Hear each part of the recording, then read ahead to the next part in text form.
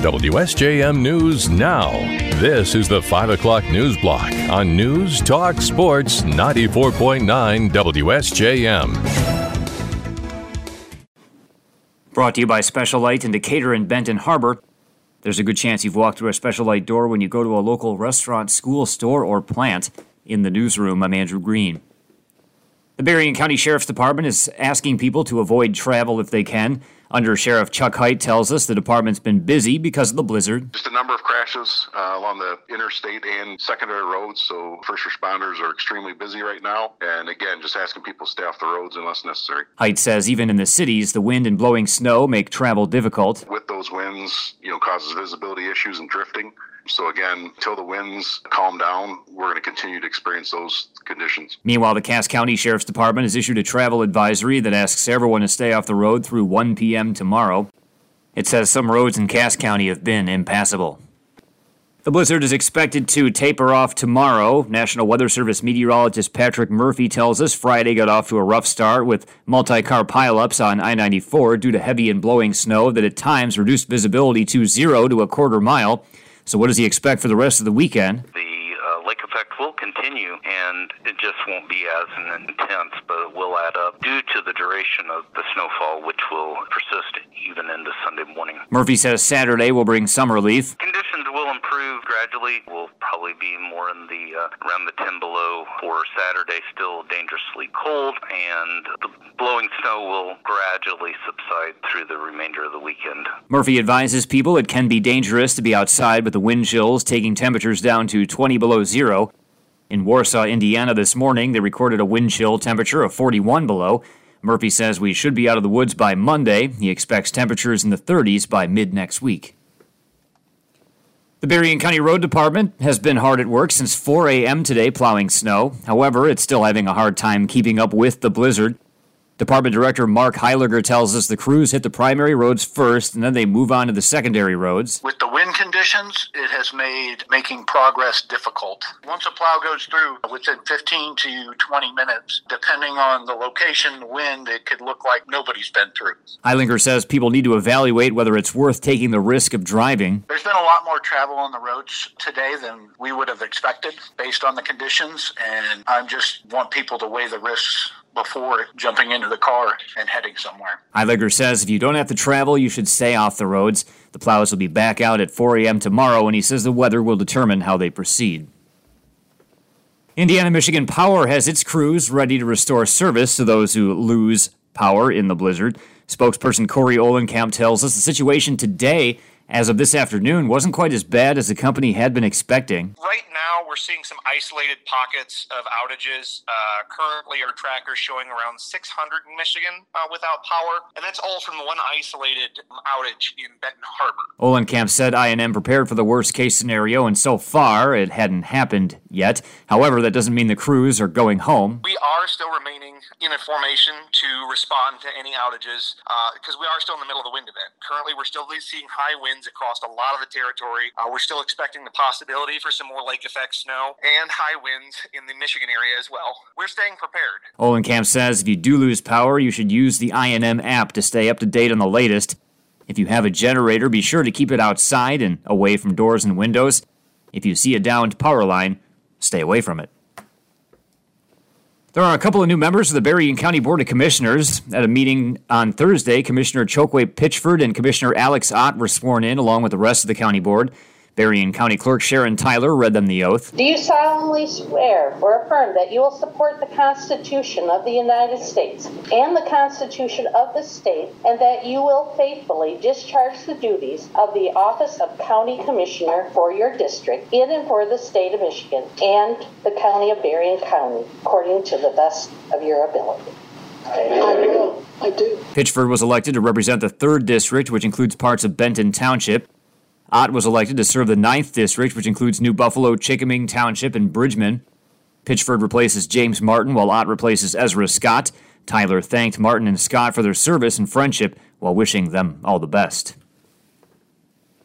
The Berrien County Board of Commissioners has funded the county's 7 senior centers for another year. At a meeting this week, the board approved a resolution allocating about $371,000 per center for October 1st of 2023 through September 30th of 2024. The funds are generated by the county's senior millage. To receive the funds, the senior centers each have to meet several requirements as laid out in county rules. They include that each center has a board of directors and be incorporated under the Michigan Nonprofit Corporation Act, have bylaws, give the county full access to financial records, and provide the county with an audit each year, among other things. Berrien County's senior centers are located in St. Joseph, Benton Harbor, Buchanan, Berrien Springs, Niles, Coloma, and Harbert.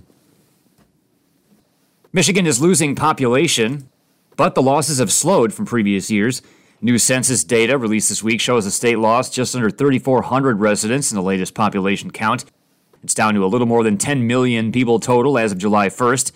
Demographer Kurt Metzger says Michigan is still sending more people to other states than it receives from them. Obviously, we're competing with every other state in the union for immigrants. But we've got to figure out some way to keep these numbers of the domestic loss as low as possible, or try to actually turn it around and gain, which would be historically important for the state. States that grew the fastest were Florida, Idaho, and South Carolina. The data released this week shows Michigan has lost around 40,000 residents since the 2010 census. Michigan was among 18 states to lose residents in the past year. And you may be traveling for the holidays, or your doctor's office is not open this weekend and you get sick. So what do? Priority Health Medical Director Dr. Brian Fedorenko has some advice. With the respiratory illnesses spiking in this area of Michigan as well as across the country, we're seeing that the wait times at urgent cares and emergency rooms have been quite long. Virtual care is a really good option for people if they have sort of a minor illness, maybe cough, cold, sinus issues. With shortages of children's pain relief with higher cases of the flu and RSV, he says there's always concern this time of year with the supply of medicines. He says a virtual visit might help you find resources. WSJM News Now continues with your Bloomberg Report. WSJM News Now continues, brought to you by Imperial Furniture in Dowagiac, where furniture shopping is fun. More than 3,300 flights were canceled as of this morning, according to FlightAware and the National Weather Service. It says the deep freeze is going to produce a nearly unprecedented number of winter weather warnings and advisories throughout today and on into tomorrow. ABC's Brian Clark has more. More than 60% of the U.S. population's under some kind of winter weather alert or warning. And as President Biden cautioned Thursday, this is different. It's not like a snow day, when you're a kid. This is serious stuff. It's dangerous for vulnerable people like Stephen in Portland, Oregon, heading to a shelter after spending the night on the street. Yeah, I was out in the cold. They're freezing my toes off. Denver experienced its coldest day in more than 30 years Thursday, when temperatures dropped to 24 below zero. Brian Clark, ABC News. Winter weather is blanketing the U.S. as a massive storm sent temperatures crashing and created whiteout conditions. More than 200 million people, about 60% of the U.S. population, were under some form of winter weather advisory or warning today. The National Weather Service says its warning map, quote, depicts one of the greatest extents of winter weather warnings and advisories ever. More than 4,100 flights within or out of the U.S. were canceled overall. Power outages left more than 1.4 million homes and businesses in the dark. An ice storm hitting Seattle caused major havoc for travelers there from far away as the storm hit the Midwest and East. For a while, all the runways were closed today in Seattle. ABC's Alex Stone says they had a single runway sort of open. After announcing all runways were closed indefinitely because of ice, SeaTac Airport now says it has de-iced one runway and limited operations are being allowed on that one runway. But it's still a mess. One highly limited runway for a major airport is not enough. Alaska Airlines, which has big operations in Seattle, has canceled all flights in Seattle and Portland through midday. Passengers at the airport are being told they might as well go somewhere else if they can because there's no need to be camped out at the airport. The drawn-out saga of Title 42 has been chaotic at the U.S.-Mexico border. In Washington, it hasn't been much better. The Supreme Court is weighing whether to keep in place the emergency powers that have allowed border officials to quickly expel migrants on grounds of preventing the spread of COVID. It follows months of legal battles brought on by Republican-led states that wanted to keep the restrictions in place after the Biden administration ended them in the spring. A bipartisan immigration bill in Congress has been buried just as the lame duck session wrapped up and a Republican House is set to take over. The House Select Committee, tasked with investigating the January 6th riots at the Capitol, this week released its 845-page final report.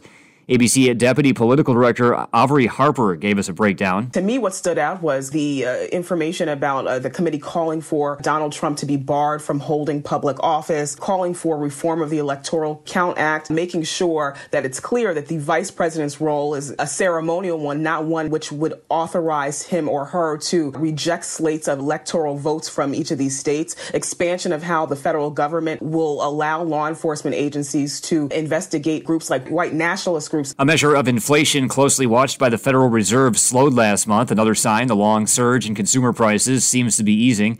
The report today from the Commerce Department showed prices rose 5.5% in November from a year earlier. That's down from a revised 6.1% increase in October. Including food and energy prices, core inflation was up 4.7% from the previous year. On a month-to-month basis, prices rose 0.1% from October to November after rising 0.4% the previous month. Core prices rose 0.2%. Families of three American servicemen killed by ISIS are suing a French conglomerate that pleaded guilty this year to supporting the terrorist group. ABC's Aaron Katersky has more. When Lafarge paid millions to ISIS so it could keep its cement plant running in Syria, U.S. Attorney Breon Peace described it this way. Lafarge made a deal with the devil. The company pleaded guilty and agreed to pay nearly $800 million. Now, families of 3 U.S. troops killed in ISIS attacks in Iraq, Syria, and Libya are suing Lafarge, arguing the company's payments provided ISIS the seed capital it needed to transform into a brutal terroristic behemoth that killed their loved ones. The plaintiffs are families of Navy Petty Officers Jason Finan and Scott Cooper and Marine David Berry. Aaron Katersky, ABC News, New York. South Korea's military says North Korea has fired 2 ballistic missiles toward its eastern waters, its latest weapons demonstration that came days after the U.S. and South Korean warplanes conducted joint drills that North Korea viewed as an invasion rehearsal. South Korea's military said it detected the missile launches from the North's capital region on Friday afternoon. The U.S. flew nuclear-capable bombers and advanced stealth jets over the Korean peninsula for joint training with South Korean warplanes on Tuesday. South Korea's military said the drills were part of a bilateral agreement on boosting a U.S. commitment to defend its Asian ally with all available military capabilities, including nuclear. And Benjamin Netanyahu has formally announced the formation of his new right-wing government and is expected to install it and return to the prime minister's office in Israel next week. ABC's Jordana Miller has more. New details of Benjamin Netanyahu's coalition agreement with far-right leader Bezalel Smotrich sure to unsettle, if not anger, the White House. For the first time, Netanyahu agreeing in writing to advance policies for, quote, applying sovereignty to Judea and Samaria. That's the biblical name for the disputed West Bank. Netanyahu given full control over the issue and otherwise vague wording on the extent and timeline for annexation. The Biden administration opposes any kind of Israeli annexation of contested land that Palestinians also want for their future state. Jordana Miller, ABC News, Jerusalem. WSJM News Now continues with your weather forecast.